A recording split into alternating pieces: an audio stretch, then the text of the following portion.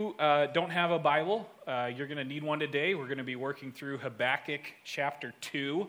If you need to use your table of contents to find the book of Habakkuk this morning, that is okay. You're not going to be downgraded for that. If you go to book of Matthew, first book of the New Testament, and go backwards just a couple books, you'll find Habakkuk there. While Bibles are being passed out, raise your hand if you need one. Just quick poll, this has nothing to do with the sermon. It's been a while since we've done a song after fellowship break before the sermon started. What do you like singing before that? Do you like going to fellowship break? Who likes singing a song before the sermon? There's no wrong answers. Okay, this is totally informal. Who likes just fellowship break right into preaching time? Member of the praise team. Okay, all right. All right, got you. All right, good. That's just needed some feedback there. We were just curious about that. Thought we'd do it a little different since the boss isn't in the house today, that we decided to mix things up. Josh is going to Seattle to watch the Seahawks-Niners game. I was not invited. Granted, I'm not a fan of either team, so it doesn't really matter to me. He's a big Niners fan. Hopefully you guys have bragging rights over him by the end of today. We'll see how full of himself he is next Sunday when he's back, or if he's going to be coming to you humbly in sorrow and grief.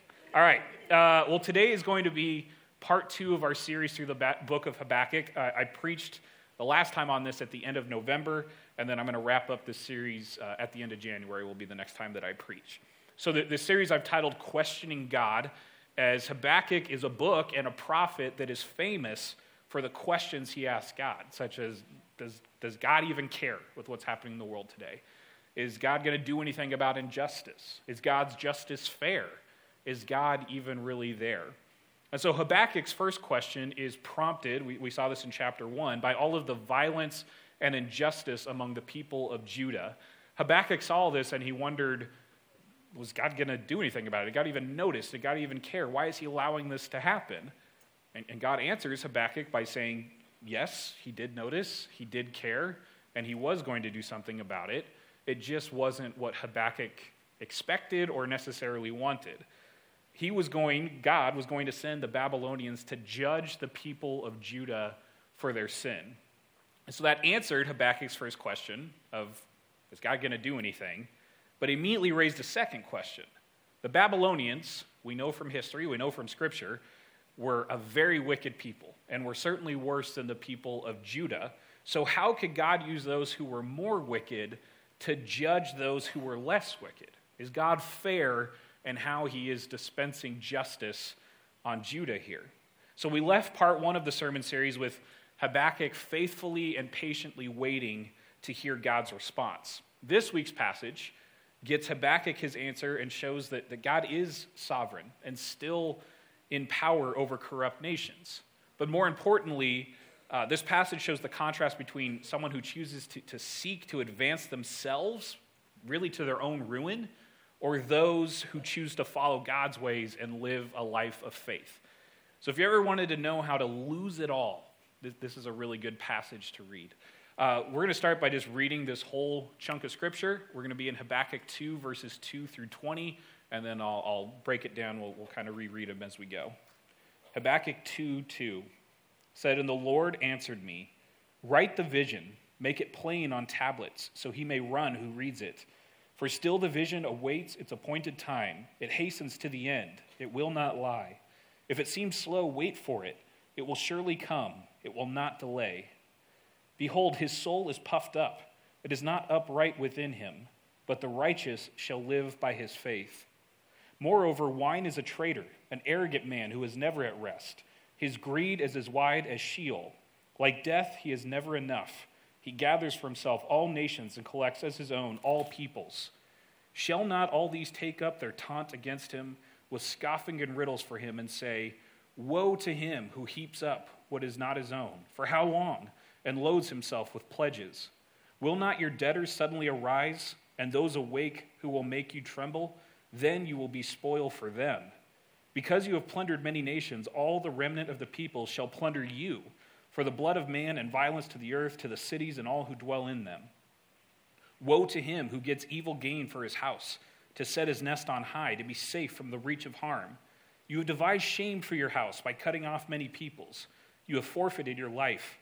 For the stone will cry out from the wall, and the beam from the woodwork respond. Woe to him who builds a town with blood and founds a city on iniquity. Behold, it is not from the Lord of hosts that peoples labor merely for fire, and nations weary themselves for nothing. For the earth will be filled with the knowledge of the glory of the Lord as the waters cover the sea. Woe to him who makes his neighbors drink. You pour out your wrath and make them drunk in order to gaze at their nakedness. You will have your fill of shame instead of glory. Drink yourself and show your uncircumcision. The cup in the Lord's right hand will come around to you, and utter shame will come upon your glory. The violence done to Lebanon will overwhelm you, as will the destruction of the beast that terrified them, for the blood of man and violence to the earth, to cities and all who dwell in them. What profit is an idol when its maker has shaped it, a metal image, a teacher of lies? For its maker trusts in his own creation when he makes speechless idols. Woe to him who says to a wooden thing, awake, to a silent stone, arise. Can this teach? Behold, it is overlaid with gold and silver, but there is no breath at all in it. But the Lord is in his holy temple. Let all the earth keep silence before him. Now, obviously, this is pretty straightforward, and I don't need to explain much of anything that I just read to you, right? Like, you totally understood all the imagery, language, the 5 woes being pronounced on Babylon in this? Or, like, can this be like 5 minutes, and we'll just enjoy our afternoon? Now, this is a confusing passage. I'll be honest. I wrestled with this one, of how exactly to approach it and how to teach it, because you're getting a lot of language and imagery and woes and judgments and things like that, and it's like, that's just a great uplifting message when we come back from Christmas of judgment on evil people. Well, let's break it down. So we left Habakkuk in chapter 2, verse 1, last time I preached, waiting to hear back from God as to why he would use the Babylonians for judgment on Judah. And then God answers him straight away in 2:2. God gives him a revelation. It's a vision of what will happen in the future. The Babylonians will also be judged for their sin. Meanwhile, the righteous will live by faith, trusting God to act justly in his own time. So the first thing God tells Habakkuk is that the answer awaits an appointed time. Let's reread verses 2 and 3. It says, And the Lord answered me, write the vision, make it plain on tablets, so he may run who reads it. For still the vision awaits its appointed time. It hastens to the end. It will not lie. If it seems slow, wait for it. It will surely come. It will not delay. So God is telling Habakkuk to write down the contents of this revelation that he's giving him. Habakkuk is to write it plainly on tablets so that a herald may run with it, deliver the message to other people. These verses might be a little difficult to translate of what exactly does this mean, but basic gist of it is that Habakkuk should write it down so that it's available for all to see. There's an appointed time for the fulfillment of this vision that God gives Habakkuk, and when the time arrives, the revelation will not prove false. People might think Habakkuk is a liar when he first delivers this message that Babylonians are coming, but don't worry, Babylonians are going to be judged as well. It's not going to happen right away, but Habakkuk should wait for its fulfillment in God's perfect timing. God's word is certain. The fulfillment of the revelation will neither be early or late. God's answer awaits an appointed time. We see this even in the second coming of Christ as we wait for him. It's at an appointed time. It won't be there early nor late. We don't know the time, but we wait hopefully for when that day may come. Secondly, God assures Habakkuk that Babylon's action, they're not justified in God's sight. Let's look at verses 4 and 5 again. So, behold his soul, it's talking about Babylon here. Behold, his soul is puffed up. It is not upright within him, but the righteous shall live by his faith. Moreover, wine is a traitor, an arrogant man who is never at rest. His greed is as wide as Sheol, as the land of the dead, where the dead go. Like death, he has never enough. He gathers for himself all nations and collects as his own all peoples. So God is using the Babylonians to bring judgment to Judah and other nations, but that doesn't excuse Babylon's sins. Babylon is puffed up, unrighteous, drunken, arrogant, restless, and greedy. He conquers nations not out of concern for God's justice and to be a servant of him, but because of his own arrogance and greed. He is drunk on wine and power, and his drunkenness will betray him. In fact, we learn from Daniel chapter 5, where we get more of the story of Babylon, that drunkenness was a part of what led to Babylon's eventual downfall. Read Daniel chapter 5, and there's a big drunken party happening there, which is when the Persians sweep in and take them down. Babylon will also be judged for its sin, but all in God's timing.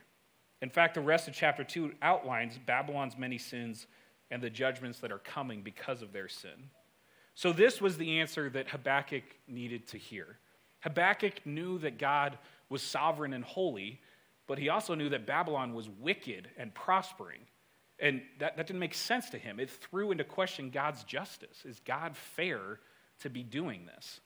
But now God had made it clear that Babylon would be judged for its sin after all. Now Habakkuk knew that God was sovereign, holy, and just. The justice of God is not being taken out of the equation. Babylon would be judged for its sin. Meanwhile, God says the righteous will live by faith, trusting God to act justly in his own time.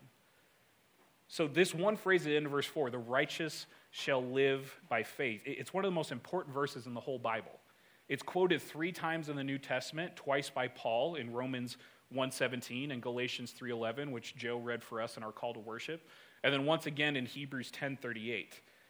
This verse was the key to revealing the gospel to Martin Luther and launched the entire Reformation. It's a wonderful verse both in its Old Testament context and it's in its New Testament fulfillment. For Habakkuk, the verse meant that he should live by faith while he waited for God's righteous judgment to fall on Babylon. The word live is also confirmation of his earlier statement in chapter 1. In Habakkuk 1:12, looked at this a month ago, Habakkuk says, "Are you not from everlasting, O Lord my God, my Holy One? We shall not die." So why would the people of Judah live and not die? Because of their own righteousness? No, definitely not a chance.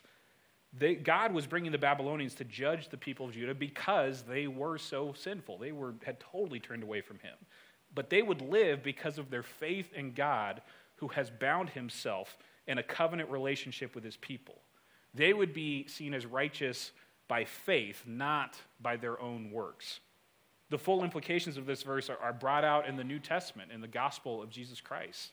The gospel, or good news, is that even though we are sinners, that we do not deserve to go to heaven, Jesus died on the cross for our sins that we might be forgiven. That's why Paul writes in the book of Romans, this is Romans 1:16 and 17, "For I am not ashamed of the gospel, for it is the power of God for salvation to everyone who believes, to the Jew first and also to the Greek. For in it the righteousness of God is revealed from faith for faith." And then he quotes Habakkuk 2:4, "The righteous shall live by faith." And that's what Paul's using to do the entire book of Romans, is that we were justified by our faith, not by our works, not by obeying the law. It is not your righteousness that brings you to heaven. It's the righteousness of Jesus Christ, who died for you. Christ's righteousness saves you when you put your faith in Jesus Christ, just as Habakkuk put his faith in God's love and faithfulness rather than the people of Israel who were failing. He says, "Lord, you're from everlasting. Therefore, we will not die. The righteous will live by faith." Habakkuk 2:4 is the key verse that is really the fulcrum of this entire book. Judah has not been living by faith, so the Babylonians are being sent as judgment. Habakkuk questioned God's understanding. Why is this happening? How does this line up with God's character? And God is now responding by contrasting the one who lives by faith and the one who lives for himself, which brings us to these 5 woes against the Babylonians and the judgment for their prideful lifestyle. If you saw a book at a bookstore in the self-help section that said, "How to Lose It All," is that a book you'd be attracted to buy? I mean, maybe you'd be interested in it, but you probably wouldn't buy it because you're thinking, "Man, I've always wanted to lose everything, and here's the book that's finally going to show me how to do it." No, you might pick it up, though, in order to learn what not to do. How can I avoid losing it all in life? And that's what we want to do with this passage, the rest of Habakkuk this morning. We want to learn how to lose it all in order that we may learn what not to do so that we will not lose it all. Does that make sense? You tracking with all those double negatives there? So God has risen up the Babylonians to bring judgment to the surrounding nations for their sins. However, Babylon was not motivated by concerns for justice or service for God. Babylon was motivated purely by greed. Let's look at verse 5 one more time. It says, "Moreover, wine is a traitor, an arrogant man who is never at rest. His greed is as wide as Sheol. Like death, he is never enough. He gathers for himself all nations and collects as his own all peoples." The Babylonians were driven by greed, by the desire to have more and more and more. They weren't thinking about God at all. They conquered the surrounding nations in order to build an empire for themselves. The Babylonians thought they had it all. But in reality, they were about to lose it all. God would judge the nation of Babylon for its all-consuming greed. The passage, getting into the woes in verse 6, it starts off with these words, "Shall not all these take up their taunt against him with scoffing and riddles for him and say, ... And then what follows is what's called a taunt song. You guys familiar with all the taunt songs in the Bible? They're good ones. Ones we don't normally sing during praise and worship. Maybe I can see if Mark can put something together, add some music to these. So a taunt song is a song or a poem designed to mock or scorn another. And in this particular song, Babylon is mocked by the very nations that it conquered. And although the song is obviously directed at Babylon, Babylon actually isn't mentioned by name within this passage. The words are generalized in such a way that the song could apply to anyone who acts in the way that Babylon did. So do you want to know how to lose it all? You just have to follow man's way, which is summed up by Jesus in these words, Matthew 16:26. For what does it profit a man if he gains the whole world and forfeits his own soul? Man's way is very simple. Gain whatever you can, however you can. Man's way is the way of selfishness and greed. Man's way is to gain the world but lose your soul. Man's way is how you lose it all. So let's take a look first at man's way as described in this passage, exemplified by the Babylonians, and then we'll look at God's way to conclude this message. So the taunt song in this passage is made up of 5 different woes. Each of the 5 woes in the song first identifies a specific sin of greed or selfishness, and then pronounces God's judgment upon that sin. Babylon's greed manifests itself in theft, injustice, violence, exploitation, and idolatry. But to what profit? The irony of this song is that those who practice these things may think that they are gaining wealth, security, power, pleasure, guidance, and direction, when in reality, they will lose all that they hope to gain. So the first woe is found in verses 6 through 8. It deals with the sin of theft. Let's read the second part of verse 6, where the woe starts. Woe to him who heaps up what is not his own, for how long, and loads himself with pledges. So the sin here is identified as stealing from others in order to gain wealth for yourself. And stealing and theft are really as old as the human race. Technically, the very first sin of Adam and Eve involves stealing. Adam and Eve took fruit from the tree of knowledge of good and evil, a fruit that they were not supposed to take fruit from. I don't think stealing is really the heart of that sin, but technically that's taking place there. Stealing is such a serious sin that God made it part of the 10 Commandments. You shall not steal, Exodus 20:15. There are many specific laws in the Old Testament that deal with the problem of stealing and theft. Now, I don't know about you, but when I think about stealing, we often think of someone breaking into someone's house, maybe like the wet bandits coming to Kevin McAllister's house during Christmas break, if you watched Home Alone this week. Or maybe robbing a bank like Hans Gruber taking the Nakatomi Plaza in the also seminal Christmas movie Die Hard that Taylor and I watch every year. But those aren't the only 2 ways that we can steal. I'm guessing most of us have never robbed a house or robbed a bank. If you have, I'm interested in your story. I hope you've repented of that. Talk to me afterwards. But we have stolen in many other ways. We can steal from our employers by padding our expense reports, by taking things back from the office that don't belong to us, by loafing on the job, by arriving late and leaving early, calling in sick when we're well. We can steal by shortchanging our customers, by overpricing goods or services, by price gouging in a crisis. People steal from insurance companies by making fraudulent or misleading statements. People steal from the government by cheating on their taxes. Students steal in school by cheating on tests, plagiarizing others. Stealing is a much bigger problem than just breaking into houses or robbing banks. We're guilty of stealing anytime we take something that is not rightfully our own. So why do we do it? Why is stealing something we might struggle with? Well, we steal because we think somehow we will gain an advantage by stealing. We steal from others in order to gain wealth for ourselves, something better for ourselves. But stealing is wrong because we do harm to our neighbor when we take something that does not belong to us. We're deciding that we're the ones that have ownership over everything, and that belongs to me. So what is God's judgment when you steal? Well, appropriately, you will lose all that you have taken. You will lose rather than gain. We see the judgment in verses 7 and 8. It says, "When will not your debtors suddenly arise, and those awake will make you tremble? Then you will be spoil for them. Because you have plundered many nations, all the remnant of the people shall plunder you for the blood of man and the violence to the earth, to the cities and all who dwell in them." Babylon had plundered many nations. They are very powerful. Now the nations would plunder Babylon in turn. Babylon would lose everything because they had stolen from the nations. Jeremiah 17:11 says, "Like the partridge that gathers a brood that she did not hatch, so is he who gets riches, but not by justice. In the midst of his days, they will leave him, and at his end, he will be a fool."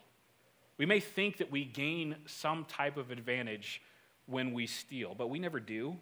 Adam and Eve thought that they'd become like God by taking the fruit that they weren't supposed to. Instead, they fell into sin and judgment. We need to realize that we never gain any worthwhile advantage when we take something that's not ours. Proverbs 10:2 says, "Treasures gained by wickedness do not profit, but righteousness delivers from death." When you steal from others to gain wealth for yourself, God says you will lose what you have taken.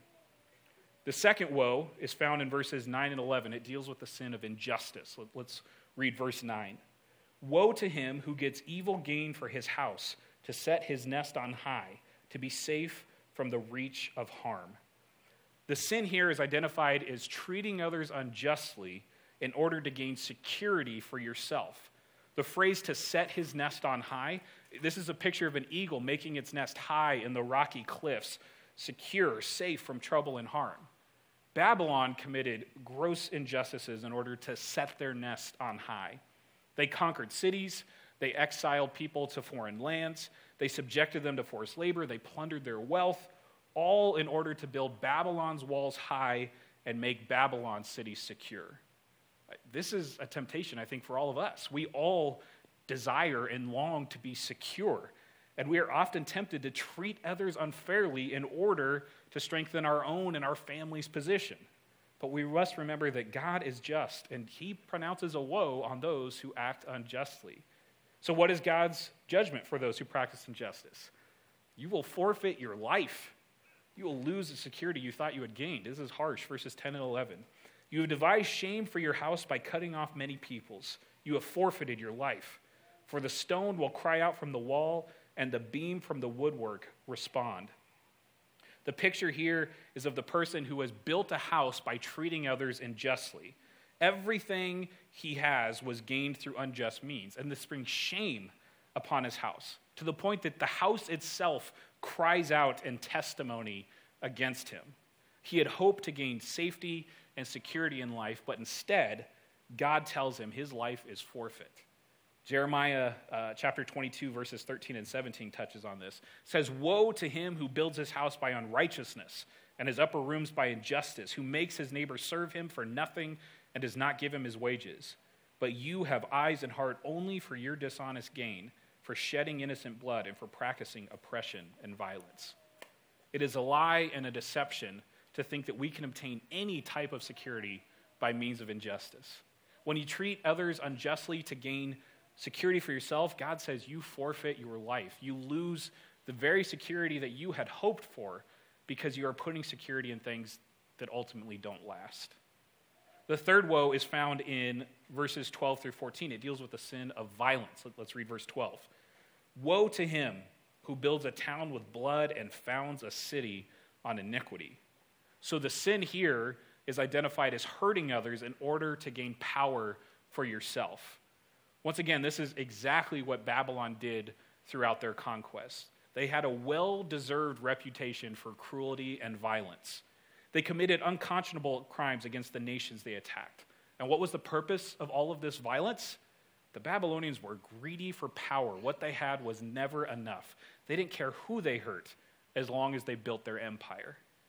Now you may think, well, I'm not a violent person. Surely these verses don't apply to me. My response to you would be, these verses do apply to you, and my name's not Shirley. That one's for you. I put that in for my dad. You may not be a violent person, but we can all be tempted to hurt people in other ways in order to increase our own power. It happens at school at the time. We may not physically hurt the other person, but perhaps we say something to damage their reputation in order to strengthen our position in the peer group. It can happen at work. We climb our way up to that promotion by stepping on the backs of our coworkers. It can happen at home. The husband who verbally abuses his wife and kids does so in order to gain power for himself. Anytime we hurt another person in order to increase our own power, our own standing in the relationship, we've committed a type of violence against that person. And what is God's judgment for those who try to gain power through violence? All your efforts will come to nothing. This is verses 13 and 14. Behold, is it not from the Lord of hosts that peoples labor merely for fire and nations weary themselves for nothing? For the earth will be filled with the knowledge of the glory of the Lord as the waters cover the sea. God is sovereign. He is the only one with real power in this world. Every effort at grabbing power for ourselves will prove useless in the end. Seeking to live only for ourselves as the king and God of our lives, it might make us successful for a time in life. It might even make us happy. But it ultimately leads to nothing.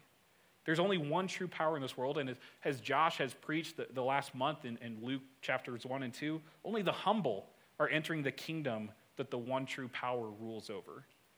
Verse 13 captures perfectly the futility of the nations in this world as they jostle and scramble for power and command.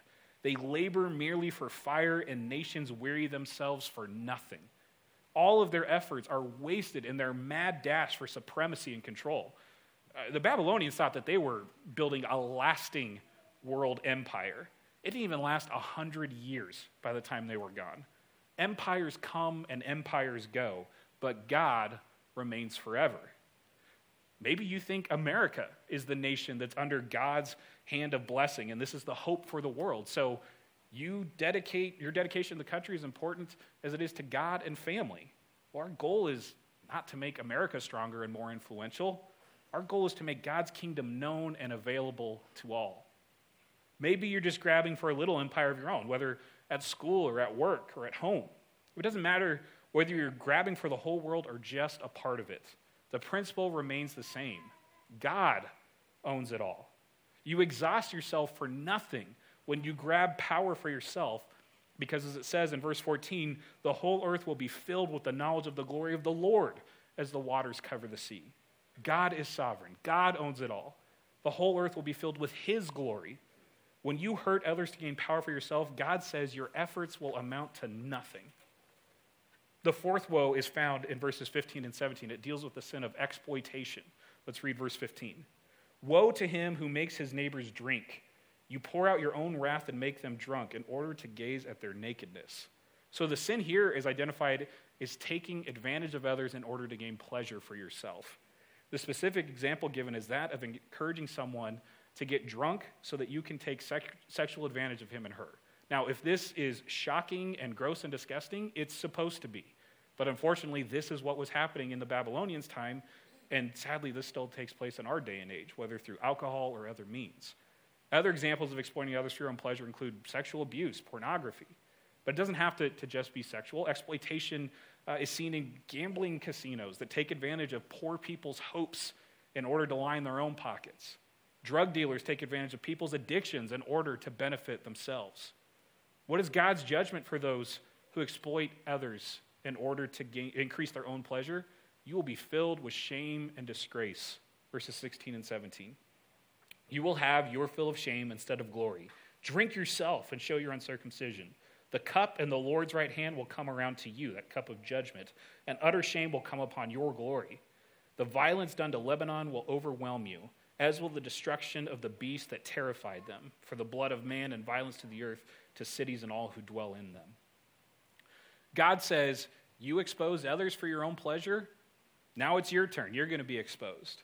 You used your power to take advantage of others, now it's your turn. Judgment is coming, and all your glory will be covered with disgrace. You treated others violently, now it's your turn.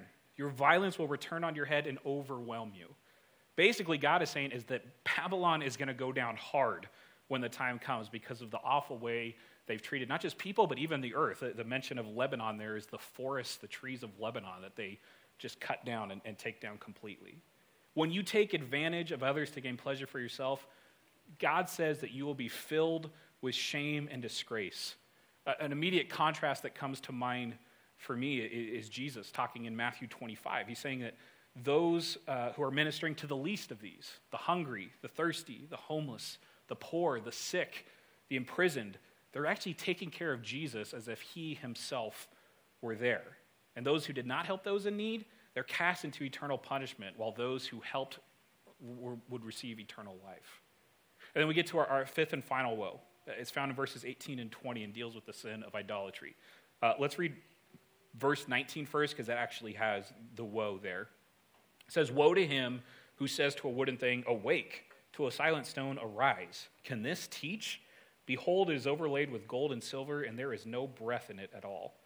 The sin here is identified as trusting something other than God to direct your life. Habakkuk has already addressed the issue of idolatry several times in the book when he's talking about the Babylonians. In 1:11, he called them guilty men whose own strength is their God. In 1:16, he said that Babylon sacrifices to his nets and burns incense to his dragnet. The nets were used to gather up all the people that they were controlling. The Babylonians were idolaters who trusted in their own strength and their own means rather than trusting God. Idolatry doesn't mean that you have to physically bow down to some sort of a statue.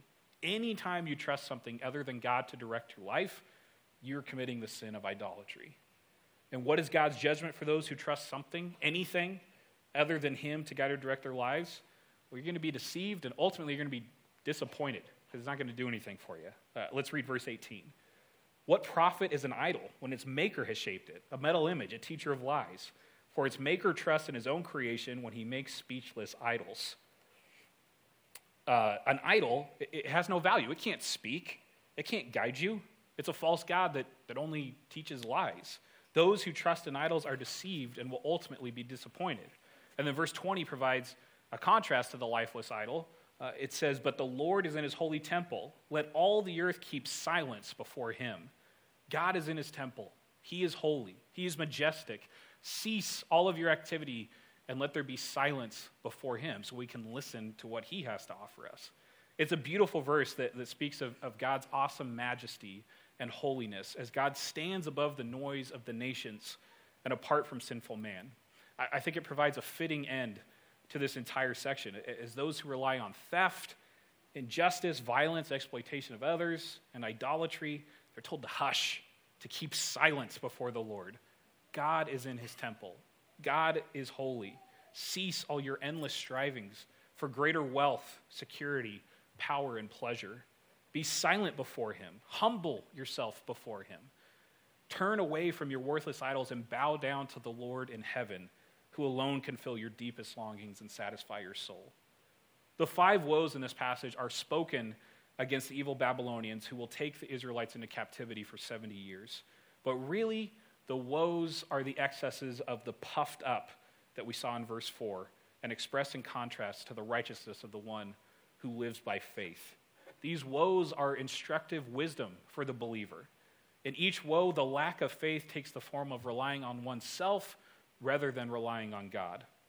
For our success, we rely on and give credit to almost anything besides God. Think about it. You probably do this in your life without realizing it. Our intelligence, wealth, logic, strength, military might, good looks, pride of status or birthplace, tenacity, problem-solving skills. The list could go on and on. All these gifts are from God, and we too easily give ourselves the credit for them and what they enable us to accomplish. This is basic idolatry of thinking this is all of ourselves. We don't need a shrine in order to worship them. They are worshipped every time we rely on them without acknowledging God. Every time we are proud of our accomplishments without noticing their source. Every time we take credit without thanksgiving. And every time we gain wealth by taking advantage of another. The woes are to remind everyone who achieves something in life to continue to live by faith and not to enter the woes of the puffed up life. The woes demonstrate the foolishness of living a puffed up life. They stand in stark contrast to living by faith.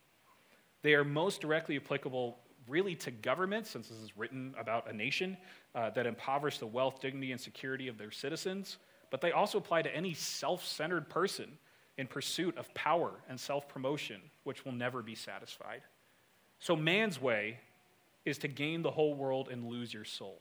God's way is to lose your life for Christ in order that you may find it. Lose it all for him, and God will restore your soul. You lose your life for Christ by serving God instead of serving yourself. So how do you serve God instead of self? Well, let's look at a contrast for each of the woes between God's way and man's way. So the first one, you serve God instead of self by giving rather than stealing. This is Ephesians 4:28. Paul says, "Let the thief no longer steal, but rather let him labor, doing honest work with his own hands, so that he may have something to share with anyone in need." Number two, you serve God instead of self by integrity rather than injustice. Proverbs 10:9, "Whoever walks in integrity walks securely, but he who makes his ways crooked will be found out." Number three, you serve God instead of self by compassion rather than violence. Let me read Philippians 2:1-3. "So if there's any encouragement in Christ, any comfort from love, any participation in the Spirit, any affection and sympathy, complete my joy by being of the same mind, having the same love, being in full accord and of one mind. Do nothing from rivalry or conceit, but in humility count others more significant than yourselves." And it goes on to talk about the humility of Christ. Number four, you serve God instead of self by service rather than exploitation. This is Matthew 20:25-28. "But then Jesus called them to him and said, 'You know that the rulers of the Gentiles lord it over them, and their great ones exercise authority over them. It shall not be so among you, but whoever would be great among you must be your servant, and whoever would be first among you must be your slave, even as the Son of Man came not to be served, but to serve, and to give his life as a ransom for many.'"